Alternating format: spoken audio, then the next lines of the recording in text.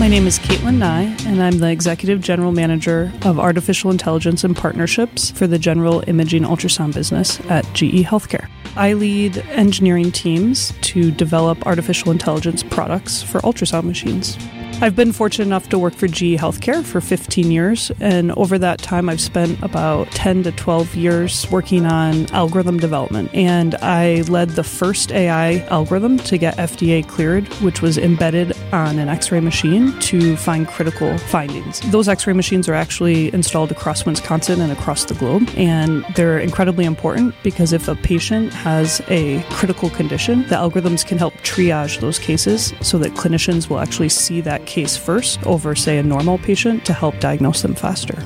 I'm proud of the impact that those products make on patients' lives. I remember the first time a doctor told me after using the product that they believe it saved one person's life that day. And to me, I had this sense of, if it only saved one person's life, then it's just worth it. Likely it's going to save more and more lives, but just even one makes it all worth it.